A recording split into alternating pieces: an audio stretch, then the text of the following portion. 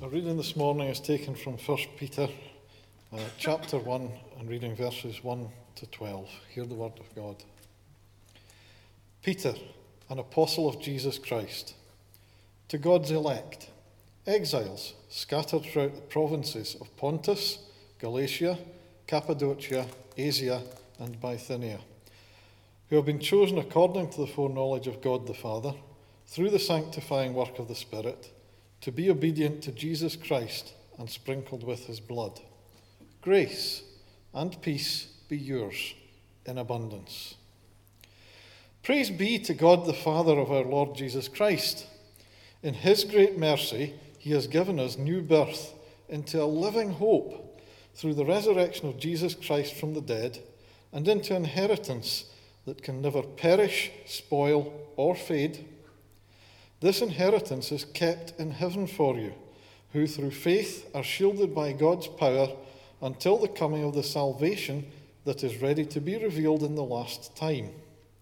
In all this you greatly rejoice, though now for a little while you may have had to suffer grief in all kinds of trials. These have come so that the proven genuineness of your faith, of greater worth than gold, which perishes even though refined by fire, may result in praise, glory, and honour when Jesus Christ is revealed. Though you have not seen him, you love him, and even though you do not see him now, you believe in him and are filled with an inexpressible and glorious joy, for you are receiving the end result of your faith, the salvation of your souls.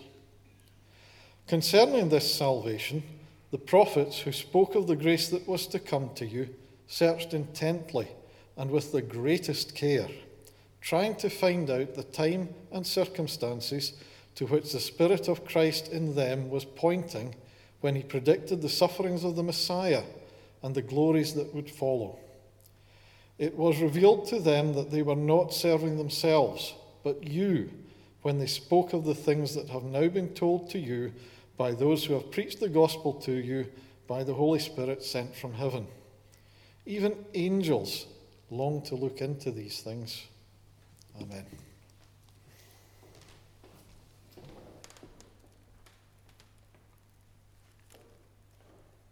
We're going to sing "The Saviour Died but Rose Again" from Romans 8.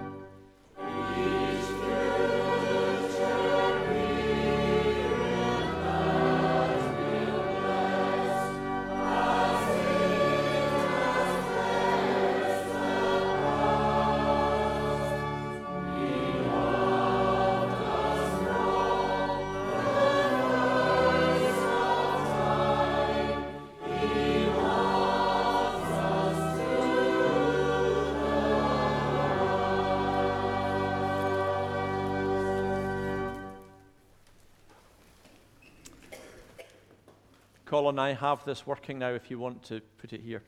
Let me pray before we continue. Father, we have sung those words from the letter to the Romans, that great paraphrase of faith, and we have heard read your glorious word. And we pray now in these moments as we meditate on it and consider its meaning, that you would encourage us, that you would give us your Holy Spirit, that you would allow your word to transform our thinking and our minds and our lives, that we may live for you. Amen. This is a season of the Christian year where we are particularly focused on the victories of the Lord Jesus. We are in the season of Easter, but we are moving next week. Sunday is Ascension Sunday, where we remember that Jesus ascended to the Father's right-hand side and rules over the whole earth. And then the following Sunday is Pentecost Sunday, where we celebrate the coming of the Holy Spirit and the birth of the church of the Lord Jesus Christ. So these are wonderful times to worship. And I thought over the next few weeks we might look at parts of the first letter of Peter. And we read the first 12 verses of that this morning. I would encourage you just to read Peter's letter. It will only take you about 10 minutes, but to have your Bibles and to read it in the week ahead. The letter is addressed to the Christians who are in Pontus, Galatia, Cappadocia, Asia, and Bithynia. And for those of you who are not familiar with ancient Greco-Roman geography, we'll call it Turkey. This is the area that Peter is writing to, and it shows just how in those early decades the church was growing. It wasn't just Christians that were living in Jerusalem and Samaria, but really the gospel was beginning to reach to the ends of the earth. And in the Roman cities, the Greco-Roman cities of that area, there were little churches that had been planted. Some of them might only have been a few people meeting in a house, but there they were. And the letter is written in a difficult time. Words that come to us where Peter says that you suffer griefs in all kinds of trials. You suffer griefs in all kinds of trials. We know from the letter that these were Christians who were being insulted. They were being Christians who were sometimes running into trouble with the authorities. They were Christians who were sometimes having to work through difficult relationships, some with powerful people. Some of the Christians were slaves. Many of the Christians may well have been married to people who didn't believe, and many of them would have been women in that situation, where usually the husband told them what they should believe, and were struggling to work out what that meant in those situations. Actually, we don't really know all the details. Grief in all kinds of trials really is Peter saying, you're going through an awful lot, folks.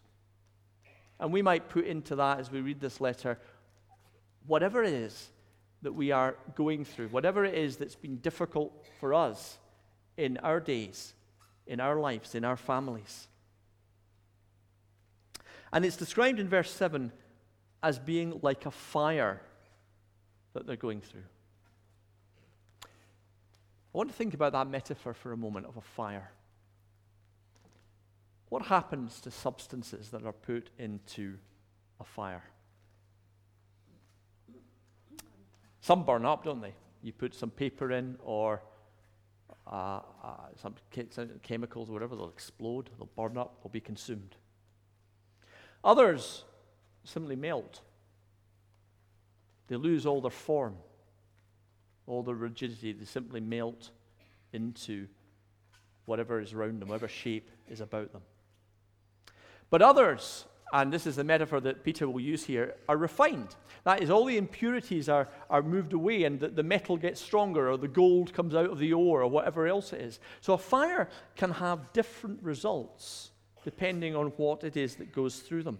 I was thinking about eggs in that regard, just talking about eggs later on, about what happens when you put eggs into heat. And, anyone that's had to scrape the bottom of a pot that's had burnt scrambled egg in it will know that it's not always pleasant, is it? Sometimes the heat just kills it. Or we can think of the fact that if it's a chocolate egg, it's just going to go. And I wonder how many folk will have taken, the kids might have taken that egg, and some will have eaten them, but some might put them in their pocket. Parents better watch out for that one later. It could be a sticky mess. So again, there's the burning, then there's the melting, but then there's the hard boiling. The reason we were able to roll eggs down a hill was because heat had changed them into something that was tougher. And I guess one of the things that Peter is aware of as he writes this letter is something that any pastor writing to a congregation would be aware of, is that folk go through suffering and trials, and it can do different things to faith. Sometimes it can destroy faith. And we've all come across people who used to come to church, used to believe, and then they went through suffering and thought, well, if that's what God's like, then the deal's off. I can't cope with this anymore. And their faith has collapsed in the face of suffering. And there's other times where what suffering does and difficulties do is they encourage us to melt. Literally to melt. That is, our lives end up being reshaped in a more comfortable way. We become like everything else around us. Once we had a distinctiveness, a real fervor for our faith. Now we might still come to church, we might still be involved in things maybe, but actually our lives pretty much reflect everything around us. Same values, same activities, the same things exciting. But then thirdly, there are folk who have gone through suffering and it seems to have done something remarkable to them. You know, when I think of some of the Christian saints that I have met, real people whose lives have just shone. You know the type of person I'm meaning? You'll have met them. Whose lives have really shone for Jesus in ways that have real integrity. How often do those people have a story of real suffering? Sometimes shocking suffering. And not a suffering that they want to wear on their sleeve and tell you about all the time. But you start to ask them questions, and they have been through it, folks. And so we have this fire of suffering, and it can do different things to us. Now, our world today spends an awful lot of time trying to avoid suffering. Healthcare plans, different ways of trying to avoid escapism, to get away from our worries and our troubles. But here's one of the truths of life, if you haven't worked out already, and I suspect most of you can. You can't avoid it, can you? It's going to come and bite you, whatever it is, all times. And sometimes we speak a language where we're trying to deny it, we're trying to minimize it. It'll be all right. Well, sometimes it won't. I've had folks say to me, things can only get better. Well, how do you know that? The only thing that we can begin to ask is, how are we the type of people who are not destroyed by suffering? How are we the type of people who are not melted by suffering? But how are we the type of people that grow and are stronger and begin to shine like gold, like those saints that we can speak of?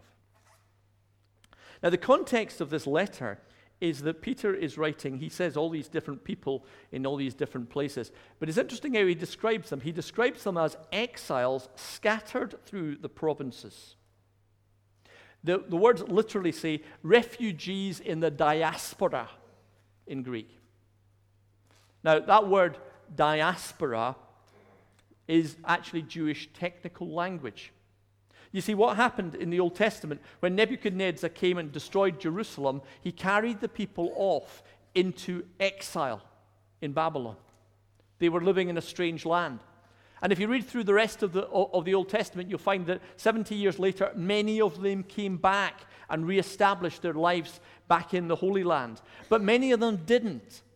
That's why you get the books of Esther and Daniel of people living in these strange places. And that became the story of the Jews for the next 500 years. In fact, for the next 2,500 years. That many of them did not live in the Holy Land. They still don't today. They lived in what they called the diaspora.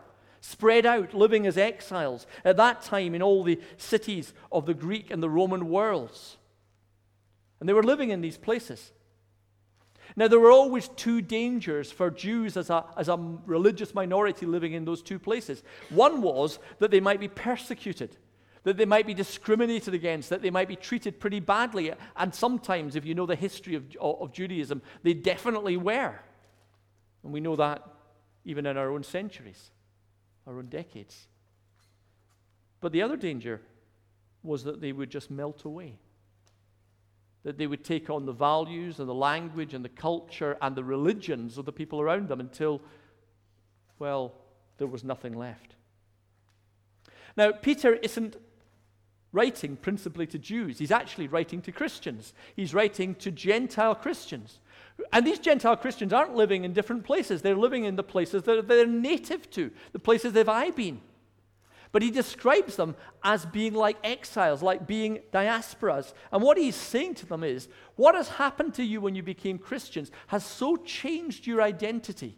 It's so changed who you were that it's almost as if you were like these Jewish people scattered in different places where the values and the culture are alien to what we believe as believers in Jesus. And if we go on with this letter, Peter will say, because you've come to Jesus, you were given a new birth. You've got a new citizenship. You've got a new identity in Jesus. You are fundamentally different. And therefore, we think differently. We live differently. We have a different purpose as we exist in the world.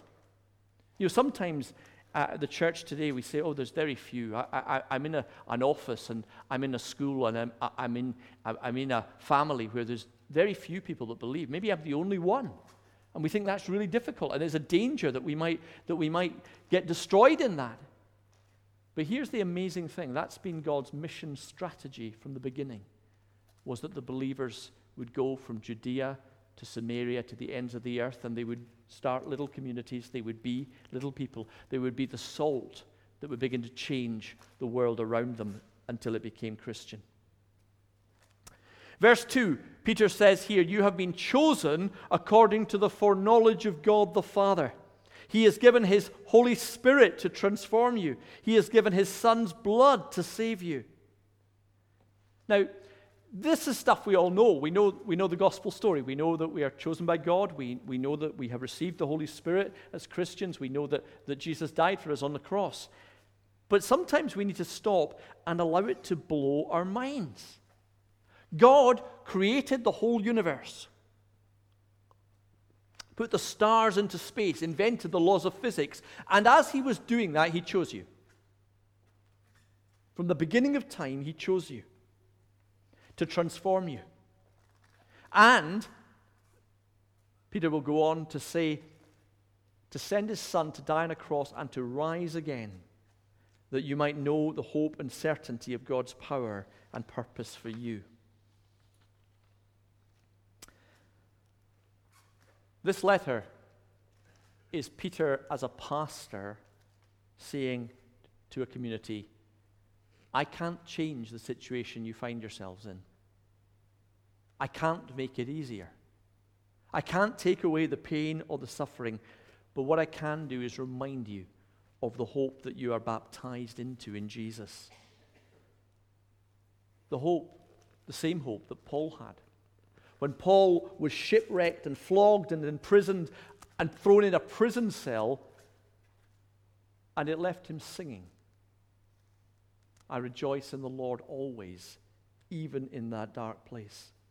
Because if we don't have that hope, if we don't know that hope, if we don't remind ourselves of that hope, then we will burn up when suffering comes, or we will just melt until we lose our missional distinctiveness.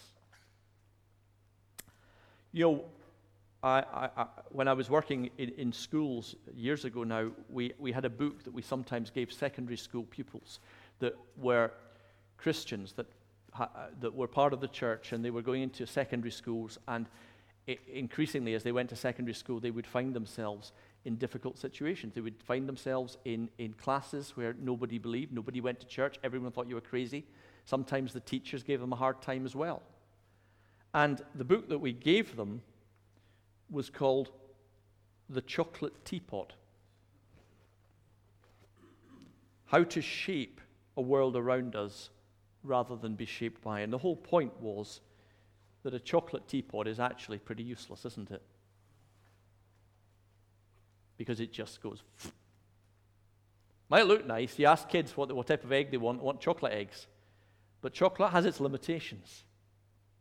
The pressure, the heat, will end up with the chocolate being shaped by that which is round it instead of being transforming that which is round it. and so easy for us to take on the values, the hopelessness, the materialism, the cynicism of the world that's around us, rather than remember that we have a Christian faith that makes it entirely different. Paul puts it this way in Romans. He says, "Do not conform to the pattern, the mold of the world, but be transformed by the renewing of your mind, that you will be able to test and approve what God's will is, his good, pleasing, and perfect will." You know, this is very important for us as a church in these times. Without going through all the contentious issues that we find ourselves in and what the rights and the wrongs is, here is a very simple principle that what we mustn't do is simply say, oh, well, what's the world around us thinking? That's what we must think. But rather, whatever the issue is, whatever the questions are, and they're new in every generation, we need to be a people who go back in prayer to the Bible, back in prayer to the Lord Jesus, and say, what is it that our belief in the Lord Jesus Christ, he who came from the Father who made the world, what is it that our belief in him who died for us and rose again in the new world that is to come, how does that inform our thinking about whatever this contentious issue is? That needs to be the principles. We will not be chocolate teapots. Yes, every age will have new questions, and yes, we will have to work those things out. But we are going to be people that are transformed by that which we believe, rather than just whatever is in the newspapers or the YouTube clips this morning.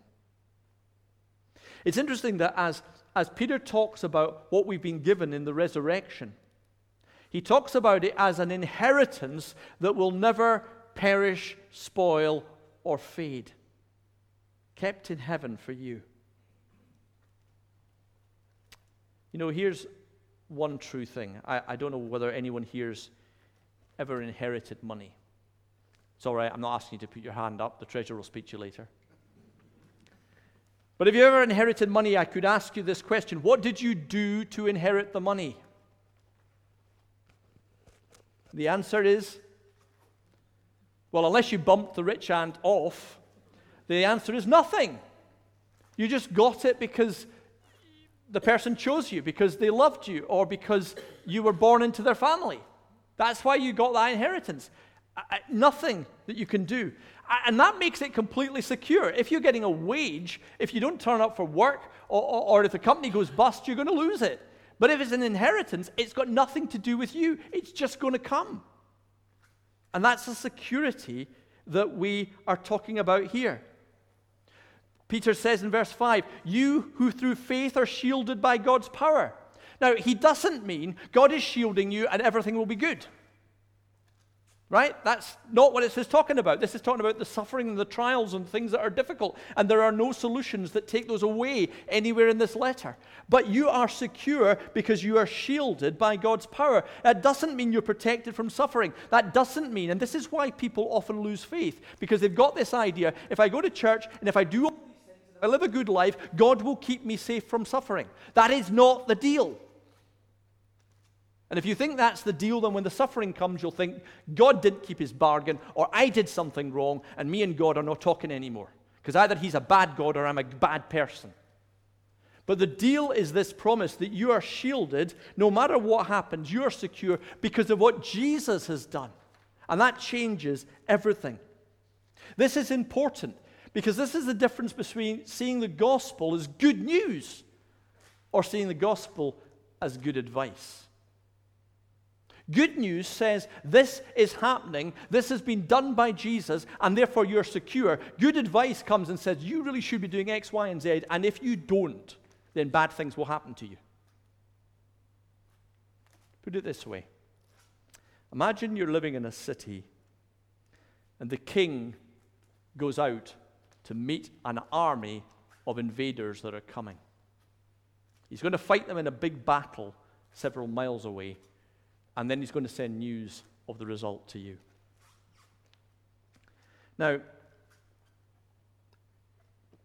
if the king wins the battle, then he will send messengers back with good news.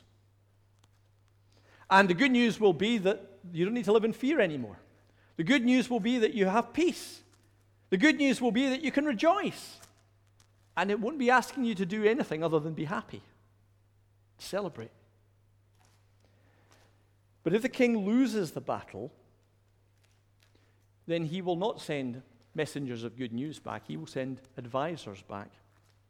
And the advisors will tell you that you better sharpen your weapons, that you better close the gates, that you better build up the walls, that you better prepare for a siege, because it's down to you now. The king's lost.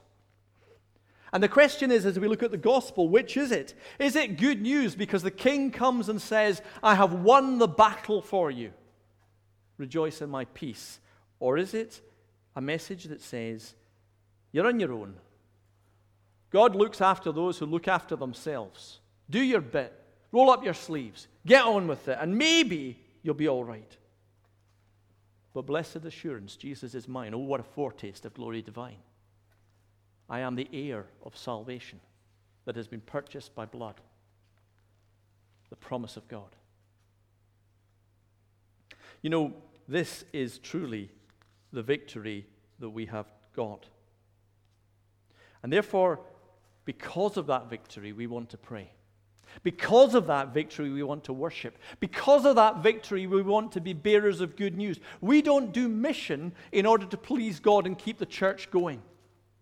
We do mission because the good news is that God has done that for us and He will build His church, and therefore we have something to share. And I think as we hear the news that's coming back from the General Assembly, which is all about how we failed, all about how the numbers are going down, all about how we're struggling. And by the way, that's not just true of the Church of Scotland. It's true of just about every denomination in Scotland today. There is more need than ever for us to remind ourselves that this was never about us and our strength. God did this not with 1.3 million members of the Church of Scotland, or 300,000 members of the Church of Scotland, or 50 members of the Church of Scotland. He did it with 12 people. That's the victory that we talk about. We are completely in God's hands. Shadrach, Meshach, and Abednego went into the fiery furnace. And they said to the king, we believe in a God who can save us. But even if He doesn't, we're going to stand firm. I believe in a God who can turn around the Church of Scotland. I believe in a God who can make Scotland again a Christian nation. But even if He doesn't, the gospel is still glorious because Jesus Christ is the Alpha and the Omega, the one who was raised from the dead. It's interesting when you go on to read Peter, and I could preach through verse after verse after verse, but actually in Greek, verses 3 through to verse 9 are one sentence. I could have given you it in Greek, there's no punctuation. And so it just goes on. Praise to the God and Father of our Lord Jesus Christ. By His great mercy, He has given us birth into a new hope through the resurrection of Jesus Christ from the dead, and into an inheritance that can never perish, spoil, or fade. This inheritance that's kept in heaven for you, who are by faith are shielded by God's power until the coming of salvation that is ready to be revealed at the last time. In this you greatly rejoice, though you do for a little while you suffer. You suffer for many kinds of trials. There comes the great proven genuineness of your faith, of genuine worth, more than gold that perishes, even though which perishes even though refined by fire, may result in praise, glory, and honor when Jesus Christ is revealed. Through Him, though you have not seen Him, you love Him. Even though you do not see Him now, you believe in Him and are filled with an inexpressible and glorious joy, for you are receiving the end of your faith, the salvation of your souls. Now, why do I read it like that? Because it's very tempting for the preacher to take it line by line, truth by truth. Here's a 27-point sermon. But actually, as Peter says this, it's almost just overflowing. It's not supposed to be taken apart like that. It's singing a song of praise. It's marked by words that say at the beginning, in this you greatly rejoice, filled with an inexpressible and glorious joy. You see, this isn't just a truth to believe. It's a song to make your heart sing, even in a prison cell. I was thinking about this the other day, about where people sing. And in our society today, people sing less and less, don't they? Apart from on football stadiums. We'll leave that as. But if you think about when people meet for common purpose, do they sing? Now, if you're, I don't know, a member of the Labour Party, you maybe at your conference at the end of it sing the red flag, or if it's the SNP, it's Scots Whay, or I don't know, Land of Hope and Glory for the Tories. I'm not quite sure how it is, but these groups maybe sing a song at the end of a one-day conference or two-day conference. When was the last time you went to a PTA meeting and someone said, let's sing? Or a business meeting and someone said, let's open by singing? When was the last time you were at a community council or whatever it is you're involved in? Can you just imagine the CEO standing there saying, we're going to open in song? They don't do it, do they? There's something unique about the church that we sing all the time. I was struck the other day of when I was given Eric a number for a hymn. It was like 1,300 and something in Mission Praise, because it's got like 1,400 songs, and that's just the beginnings of it. People are writing songs in every generation to the fact we lose track of them. And why is that? Because there's something about us being reshaped by music, reshaped by words that in each generation remind us of the same gospel truths again and again and again, until what do we do when suffering comes? We sing. As we went through difficult times recently, it was the words of hymns that so often came to my mind. That for you too? Sometimes the most crazy hymns. I hope at the General Assembly this week, as they look at all the things that are concerning, that the focus will also be on the worship. There's something about those that have been at the assembly when you have all those folk in a room and they start singing a psalm, and it lifts the roof with that sense of praise that foretastes that praise of heaven. If we start in song, then we have something to offer, a gospel that transforms, and something that we can never lose, no matter what happens. Amen.